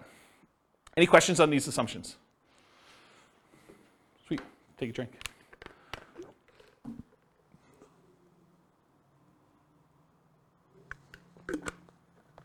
All right. Ooh, small fonts. Okay, so these are the property assumptions. These are the details that I use for the property. So I'm assuming it's a $375,000 property. It is not based on Northern Colorado. It's a generic sort of like skewed a little higher than average property for the U.S. So 375 property value, purchase price, and it goes up at a rate of 3% a year. The same rate as inflation. For a fixer-upper Nomad, for the one when I do fixer-upper, they're buying it at a 10% discount. That's what my assumption was. Okay. I'm assuming they put a 5% down payment, so it's 5% of purchase price for down payment. There is PMI. For the fixer-upper, I'm saying they need to spend, bless you, I'm saying they need to spend $12,000 in fix-up money, as well as the down payment and any closing costs in order to fix that property up and capture the 10%. So it's not like they got 10% profit. They got a 10% discount, then they had to put $12K up in order to capture the rest of it, okay? For lease option, I'm using the option fee for paying the down payment on the second property on, so it does not require a 5% down payment for subsequent ones after the first one. They got to save up for the first one now. And then for the ultimate real estate agent retirement plan, I'm assuming they're getting a 3% rebate as a commission. Everyone knows that real estate commissions are not fixed. They are negotiated, and that 3% is arbitrary, and I picked it. I'm not saying that that's what you will always get. Could be higher, could be lower. It's whatever you negotiate. I'm also saying 1% of the purchase price and closing costs at the time of purchase. There are no seller concessions, so the seller is not contributing towards your closing costs in any way. The interest rate is 5.5 for the 5% down plus PMI. It's a 360-month mortgage term, 30-year loan. Rent on this property is $2,600 per month, but rent increases at a rate of 3% per year as well. So rent keeps pace with inflation. You could argue that you might be able to do better with lease options. So I didn't do this, but you could say, look, I'm allowing these guys to buy the property. Why would I charge them the same rent that I would charge someone who is doing a lease with an option to buy? I probably could get a small premium for doing that. I didn't do it in this case. So lease option is handicapped a little bit. And then for house hackers, if you're renting out 1 bedroom, I'm assuming you're getting $650 a month for that bedroom. If you're renting out 2, that's 2 times $650 or $1,300. If you're renting out 3, I assumed it's $650 for all 3. That's $1,950 if I did my math right. So while you're owner occupying the properties, you are collecting that on 1 property. Once you convert it to a regular rental, it's the $2,600 a month. 3% of the monthly income is the assumed vacancy rate. So that's what I assume for vacancy. That's if they're managing their properties well. They're starting 60 to 90 days ahead of time. They're not letting the properties go vacant before they start marketing. They're really doing a good job managing their properties. 10% of the monthly income is the assumed maintenance rate. So that's what we're setting aside for maintenance. And then 0.75% of the value of the property is assumed property taxes. So property taxes at the start is about $28, $12, $50 per year. And some people in other states are thinking, wow, James, that's really low. And some people are like, wow, that's really high. So we're using a number that I think is defensible. Again, you can copy these to your own account and change all the assumptions. And as the property value goes up, so does that taxes, because it's based on the value of the property each year instead of it being just a fixed number. And then I'm saying 0.4% of the value of the property each year is assumed for the property insurance rate. So based on that initial value of $375, it's about $1,500 per year. And again, people in other states are like, James, that's really low or really high, although I think most people will say that's really low. This is a residential property, and 15% of the purchase price is considered the value of the land. So you cannot depreciate the value of the land, so that is my assumption for that calculation. And so that's when I'm doing my depreciation calculation. I'm saying that 85% of the purchase price is the depreciable amount. Any questions on my property assumptions? It's going slow so that when I give you the numbers, you're not asking me all the questions about my assumptions. This is why I take the time to do it ahead of time. There's some thought here. Okay, so this is sort of a review. If you came last week, we did the buy and hold stuff.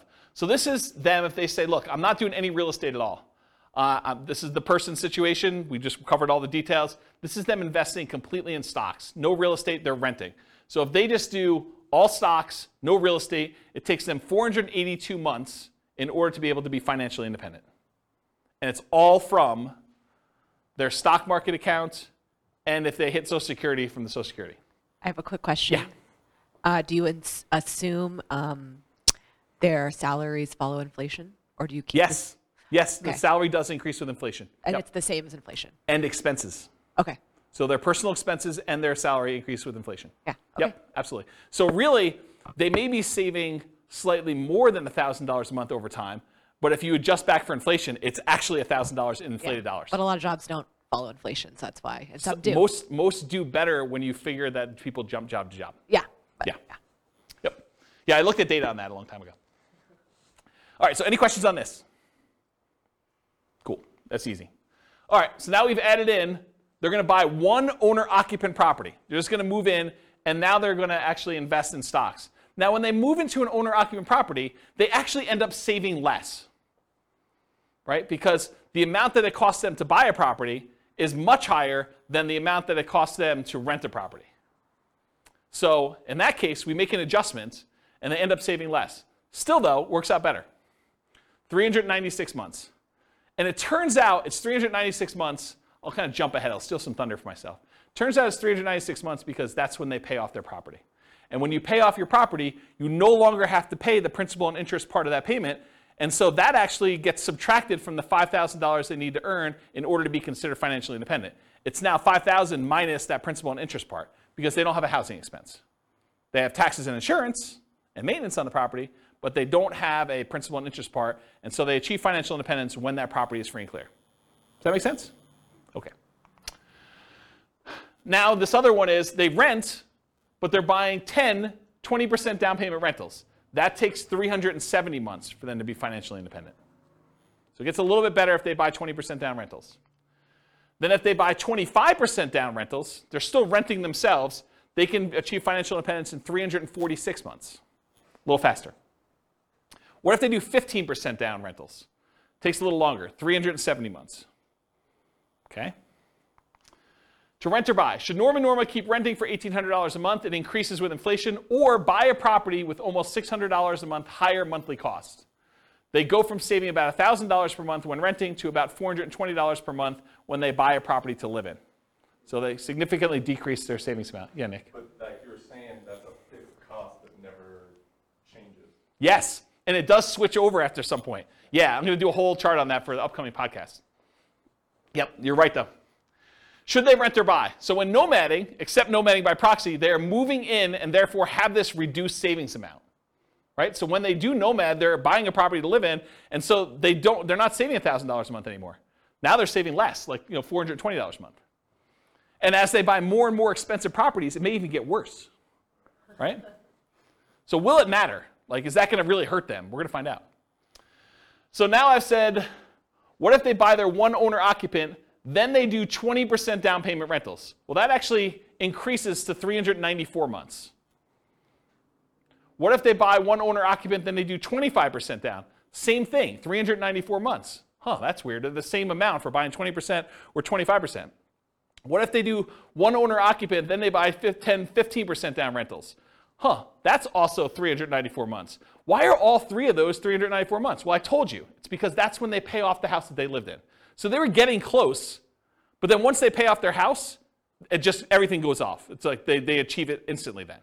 Make sense? So that's what I say here. Basically, all these are really, really similar. That's when they pay off their houses. Okay, let's talk about Nomad. So they're going to do 10 Nomad properties. 9 of them will be rentals. The last one they're going to live in. All 5% down. So besides short-term rentals with higher rent and more work, nomading is the fastest strategy to achieve financial independence. It comes in at 320 months. Okay? So 320 months is how long it takes when you nomad. They don't even buy their 9th and 10th property until well after they achieve financial independence, though. So fixer-upper nomad. They're buying properties at a 10% discount. So 10% discount is about $37,500. But it costs them $12,000, adjusted up for inflation. So that changes over time. The later it gets, the more expensive it is, to capture that amount. This is not counting any labor you're doing for yourself. Right? All that may be extra. So $37,500 discount minus $12,000 in rehab costs. So you're really capturing about $25,000 in equity when you do this fixer-upper nomad model. And that's just an assumption, right? Yours could be better, could be worse. Maybe you get better deals than this. Maybe you get worse deals than this. I had to put a stake in the ground. That's why this could be a whole day class by itself. They also, because they're buying at a discount, $37,500 discount, they get almost $200 per month more in cash flow. Right? Because they're borrowing less. They're doing 5% of a 10% discount instead of 5% of the full price. So their cash flow is a little bit better when they do fixer-upper nomad. They need more money to acquire / rehab the properties, though, which actually delays when they can buy the property.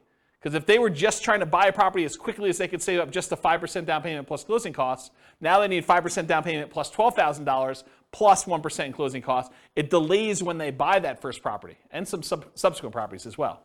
Okay? But then they're collecting better cash flow on it, which helps them qualify for future loans and kind of replenishes their money, but they still need $12,000 in rehab money for the next one too, because I assume that they're repeating it every time. So regular nomad needs about $22,500 for down payments versus this $32,250 with the rehab costs. And I just broke out the math. The 5% down payment on the discounted purchase price is $16,875. The 1% in closing costs is about $33,775 and $12K in rehab. That's where this $32,250 comes from. And it delays when they acquire their first property.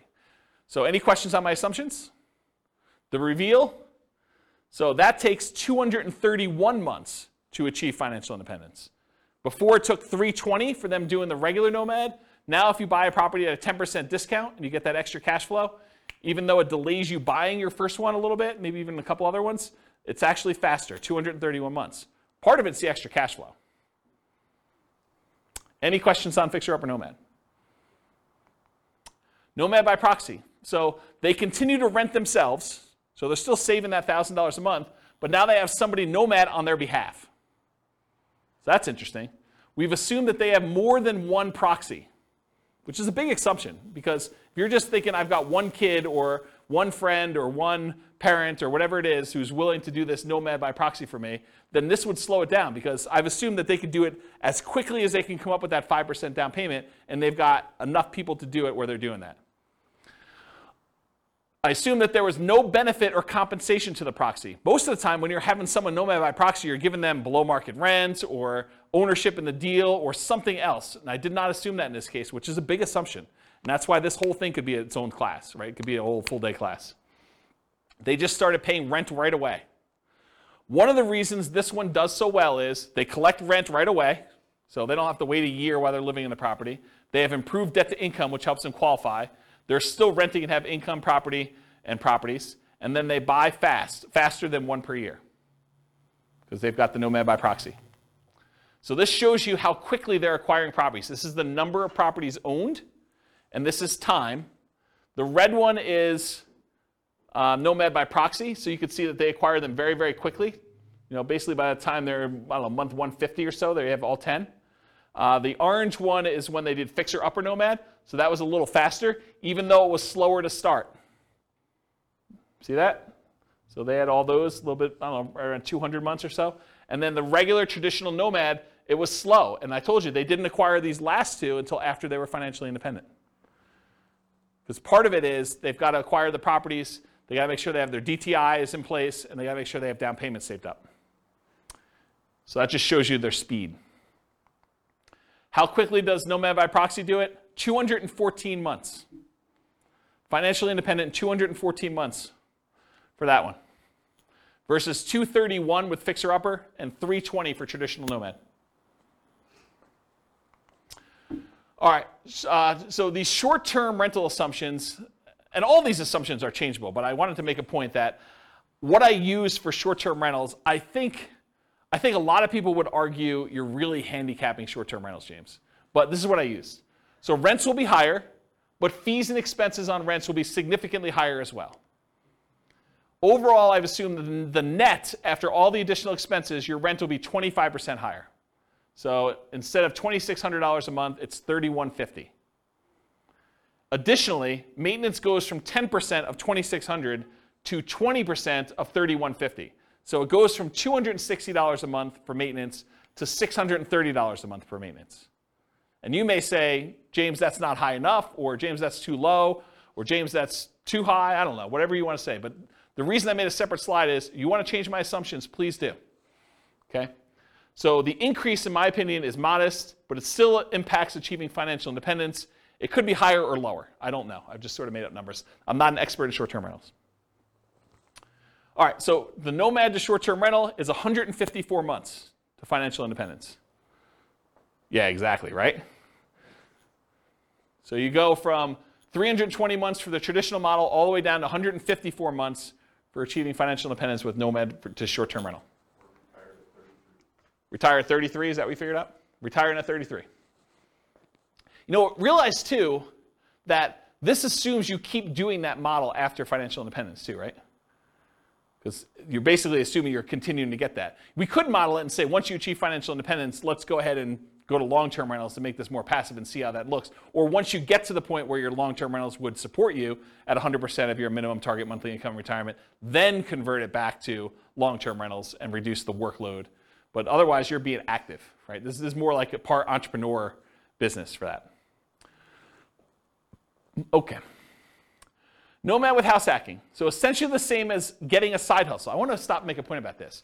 If you get a roommate and you're collecting $650 a month from that roommate, mathematically, it's the same as you getting a $650 a month extra job, right? You're just getting extra money coming in.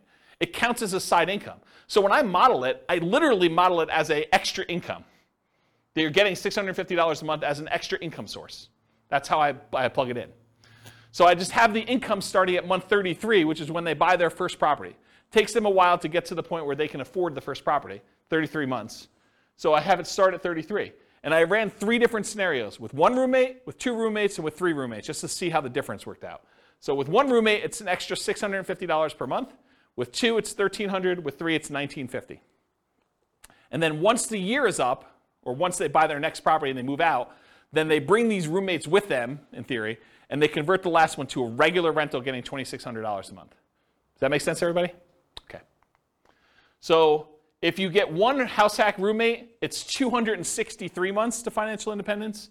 If you get 2 house hack roommates, it's 238 months. If you get 3 house hack roommates, it's 214 months. And in this case, once you achieve financial independence, I jettison your roommates. You no longer need them. You just keep living in the house from there on, right? Because once you get there, the income that you were getting from that doesn't count anymore anyway. So I just said, let's just get rid of it.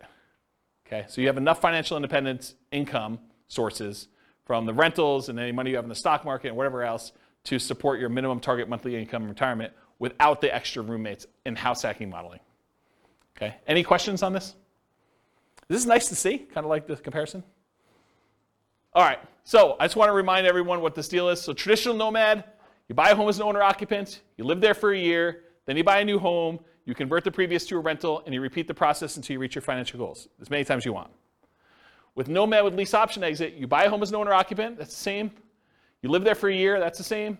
You buy a new home, that's the same. Then you convert the previous to a lease option tenant buyer. That's different. And you replace sold properties with new properties. And you repeat the process, okay? So lease option is different than traditional Nomad because you're putting tenant buyers in there, and then any ones you sell, you take any proceeds you have, and you're at least in one of the variations, you're buying replacement properties with 20% down or 25% down. All right, so here's the challenge with this. If we run this and we don't buy replacement properties, they sell their properties to tenant buyers, and you don't really acquire a bunch of properties, right? You basically get one, and then you live there until you buy the next one, and then 3 or 4, I think it's 3 years later, you sell it off, so you go back down, and then you can buy another one, then you can do this, and it keeps repeating, and you never really get to the point where you own as many properties as you did with other traditional models, because every time you convert it to a rental, in this case a tenant buyer, rent to own, you actually are selling the properties after a period of time. So it's bad in that way. So in the past, I often taught this combined with buying 20 or 25% down payment properties instead of having to wait for all the Nomad ones, right? So this is how they compare. This is regular, what I just showed you over here. This is the same one, versus if you add buying 20% down payment rentals, you end up getting up here and you end up having properties. But there's some buying and selling going on here throughout these transactions, right? So you eventually get to that point where you do that. Yeah, well, I should do a whole new class on this. I mean, this should be a full day seminar, honestly, because it's complicated. There's a lot of stuff going on. So anyway, when you do those, though, buying 10 properties with lease option exits where you're not replacing them with 20% down payment properties, it takes 379 months. It's one of the worst ones. If you do it where you put 5% down, and then when you come up with a 20% down payment, you can also buy those in parallel, it's 441 months. It's even worse. Okay? Now, what's the problem you're solving by doing lease options, though? Having to come up with down payments, right? Because this is a strategy where you don't need to save the down payments anymore. You use lease options to do it. You need to save the first one, but then after that, you're kind of using other things. And again, if we did different assumptions, this could win. This could be the best strategy based on the assumptions we use. Okay.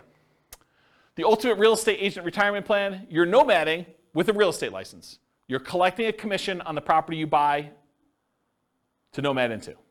In our modeling, they essentially get an instant 3% commission, meaning instead of 5% down, they're really paying net 2% down plus closing costs. So the way to think about it is they come up with 5%, and then they immediately get rebated back the rest. 3% of that. Not 3% of that, but 3% of the purchase price, so 60%. If their limitation was down payment, if that was what was holding them back, this helps a lot, right? Not having to put up as much, but it doesn't solve all problems. It doesn't solve debt to income. So I plan to teach a whole course on this strategy for those that are interested. If you guys are like, hey, I want to do this whole thing, I probably will do like some type of significant course.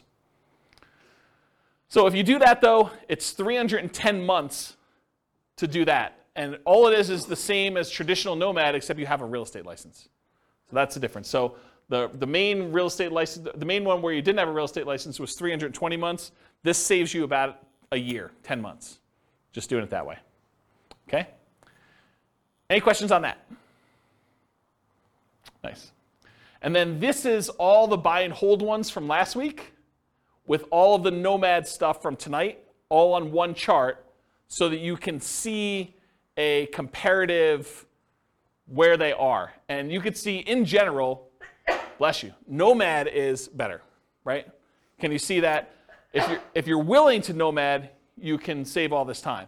And I agree. I think Munir was the one who said at the beginning, no one wants to move, right? Who wants to go and move into properties? But you make a compelling enough financial argument. You're like, is moving worth 50 grand? Or is moving worth 10 years of not working? You start getting to these points where you need to make that decision for yourself. Is a really sucky weekend worth, stopping working 10 years from now? 10 years earlier than you would. And only you can make that decision, but that's how I think about it. What's the maximum number of properties they own? What's the maximum number of properties they own, or like what in those cases? I got lost with how many properties they own. It gets confusing. So in most cases, it's 10. There may be a couple that are unusual. Like I think the lease option one where I allow them to buy 20% down rentals as well, I limited the 20% down ones to 10 and also the Nomad ones to 10. So you could technically earn 20, but they don't get there. And then I think I think when I did the buy and hold one last week, I did one owner occupant and then 9 additional rentals so that they all had 10 to max. But we could go look at that. I mean, we have charts on everything you want to see. But I think it's 10 for most of them. So it's 10 moves. 10 moves for Nomad. Sorry. Oh, yes. That's what I was getting at. Is how many times do you have to move? Yes, 10 moves for Nomad. And this is another reason why we need to do a full day class, because I could show you what 5 Nomads look like. Or I could show you what 3 Nomads, then 20% down after that looks like. And those can become interesting because you decide, hey, listen, I'm only willing to do this 3 times, but then I'm willing to do 20% down after that. And now I have like an asset base and some cash flow to help me with my savings, and I'll get to there. That might speed things up enough where the 20% down now looks a lot faster because it was slower before, right? Like this could be a way to jumpstart things and combine them. Or maybe you're like, I'm willing to do short-term rentals for the first X years, but then after that I'm done. Or I'm willing to buy a certain number of properties till I have kids and then I'm done. Or I can't start nomading until my kids are out of the house and then I start nomading. So there's all sorts of variations on how to do this. And that's why there's probably multiple full-day events for doing modeling like this. Or copy them into your account and change the assumptions yourself. Because you change and we're talking about very specific characteristics of the properties. You change it to our numbers around here, they look different. You change it to numbers in Greeley, they look different. And one of the things I'm doing is if you go to realestatefinancialplanner.com/model, what I'm working toward, and it's in very late alpha, kind of where I describe it for those that are programming people. I'm actually taking 300 market data sets, what the price and rents and taxes and insurance and maintenance and all that stuff is for 300 different markets, and running them through literally 100 different scenarios. 15% down rentals, 20% down rentals, 25% down rentals, Nomad, house hacking Nomad, ultimate real estate agent retirement plan, like house hacking, like all of these different variations. Or, what if I get, 25% more income, or what if I get $100 per month more rent on properties, or $100 less in rent on properties, or what if I hire a property manager or don't hire a property manager? What if I do all these other things? And so there'll be like 100 variations that compare themselves to each other based on that city's specific numbers. And so that's the thinking behind the podcast for each city is there'll be classes that teach the information so that you understand what's going on, but then you need to look at the, I got distracted with a phone call. You need to look at the actual numbers for that city with all the different variations you have so that you can see the specifics for that city. And then you could still copy them all into your own account to be able to go and see, well, I'm not buying those price houses, or James, you're actually a little off on my city, the number's a little higher. And if I'm off on your city, please let me know, because I can just change it and then click a button and rerun all the scenarios. That's why I'm writing the code to do that. I don't know why I was telling you this story, except that it's a lot of variations if you want to do it, and it's specific for each city. I think that's where I was going with that. So, any questions on this? I think there's one slide left. All right, in conclusion, assumptions for modeling matter a lot. right? You change one little thing, it's like the butterfly wings flapping and all that other stuff, right? I mean, you make one little tweak here, and that cascades out over 720 months, and you doing certain things. Should you pay off properties early? Like you could decide to do that too. Or what if you got better than the assumptions I used in the stock market? Or what if you're afraid of the stock market and you're keeping this in savings accounts? All these things matter. And so I think changing all those things can matter a lot. If you change the assumptions for your income expenses, it changes everything. For market conditions, appreciation rate, rent appreciation rate, price, interest rate, vacancy, rent, maintenance, property management, taxes, insurance, the stock market rate of return, what you're investing in and its risk profile of what you're doing, and then your target monthly income retirement. If it wasn't $5,000 a month, might significantly change the numbers for these guys. Might be better or worse. You don't really know. The safe withdrawal rate you use. I mean, if you're using 4% or you're using something much more conservative because you're afraid of stock market stuff and you want to be conservative there, that could limit your ability to achieve financial independence or change the numbers or characteristics. So the strategies that work best in that market may differ. So you shouldn't use the numbers from tonight as like a fixed thing, but I think it's instructive to see how I set it up and what the assumptions were and kind of how they relate to each other for one particular person with one set of assumptions in the one market. You got to do the math for your own stuff. And then I mentioned the website, realestatefinancialplanner.com/model, and then just pick your city. And I think I did a whole bunch of, I think I did 305 cities or something like that. It's about 300. And so you can go look at those and see like how they all work. Do you have a question? Sorry, I really like numbers. So I'm just curious in your assumptions, you don't talk about health insurance benefits? It's included in personal expenses. And personal expenses. So my question is, that can change when you have employment versus not. Does that change in your calculations, or do you keep it? It's easy to do, right? So I'm just saying, in your modeling, can you change that? Yeah, and I'm going to tell you how to do it right now, right? So we said when they achieve financial independence is when their income emits $5,000 a month. Yeah. So if they're working and it's $5,000 a month, maybe for the retirement one, we say it's now $550 or $6,000 or whatever it is, right? So you just change what you need to have in retirement. And I did a class earlier this year where I had you walk through, it's the budgeting class. I made a budget spreadsheet, and it's a special budgeting spreadsheet because most budgets allow you to kind of do a budget for today, right? They kind of do that. My budget spreadsheet had all the different things that you'd have as income and expenses. It mostly does expenses, income on the right-hand side, but it does mostly expenses, but then it has 3 columns. Bless you. It has column number 1 for what's your current stuff, like what are you spending money on now?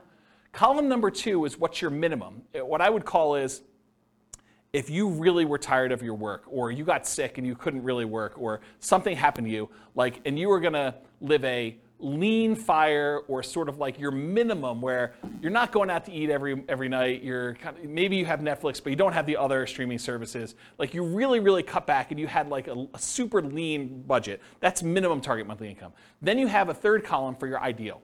And basically I have you write down, okay, if I'm living my current one, I'm spending this much on dining out. But for lean, I'm spending this much, and for my ideal, I'm spending this much. And so at the end of it gives you 3 different numbers. It gives you your number for today, so you know where you are. But then it gives you a number for if everything really got bad, like do I have enough, and how close am I to have enough? And then the 3rd one is this is really what I'd like to live at. And so you have a number for that. And then later on, I show you how much you need from investments, cash flow, and pensions, and all that stuff. And so I do some math for you there to show you what the numbers you need for each of the 3, so that you can then quickly see where I am compared to that. And I think that's a better way, in my opinion, to do budgeting, to kind of do like your current, your lean, and then your kind of target ideal one. But that answers your health insurance question, because when you do the health insurance section down there, you say, this is current. This is if I really had to stop working, or I got to the point where I'm like, I'm done. And then this is, look, if I really want to be living my fat fire or total fire, whatever you want to call it, then this is my number for that. And you can go ahead and budget all 3 ways and see the differences between them. Yeah. So that sort of answers your question about how to do it, right? Totally. Yeah. Okay, cool. Any other questions? That's all I got. Good stuff? Great stuff. Yeah. You're very, very welcome. Yeah, thanks for coming. I do appreciate it. It's good to see you guys. All right, on that note, I will see you all in the future. With home prices up, mortgage interest rates up, and rents up, but not quite enough to counteract the higher prices and interest rates, cash flow on rental properties in Providence is harder than ever. Book a call with the Real Estate Financial Planner to apply our proprietary 88 strategies to improve cash flow on your rentals. See the show notes for a link to schedule your call and improve your cash flow today. If you're a real estate agent, lender, or professional in Providence that wants to help our real estate investor listeners, consider reaching out to learn about collaboration opportunities with this podcast. We'd love to add more value to our listeners by having you assist our investors buy, sell, and finance their real estate investments. See the show notes to schedule a call to discuss collaboration opportunities.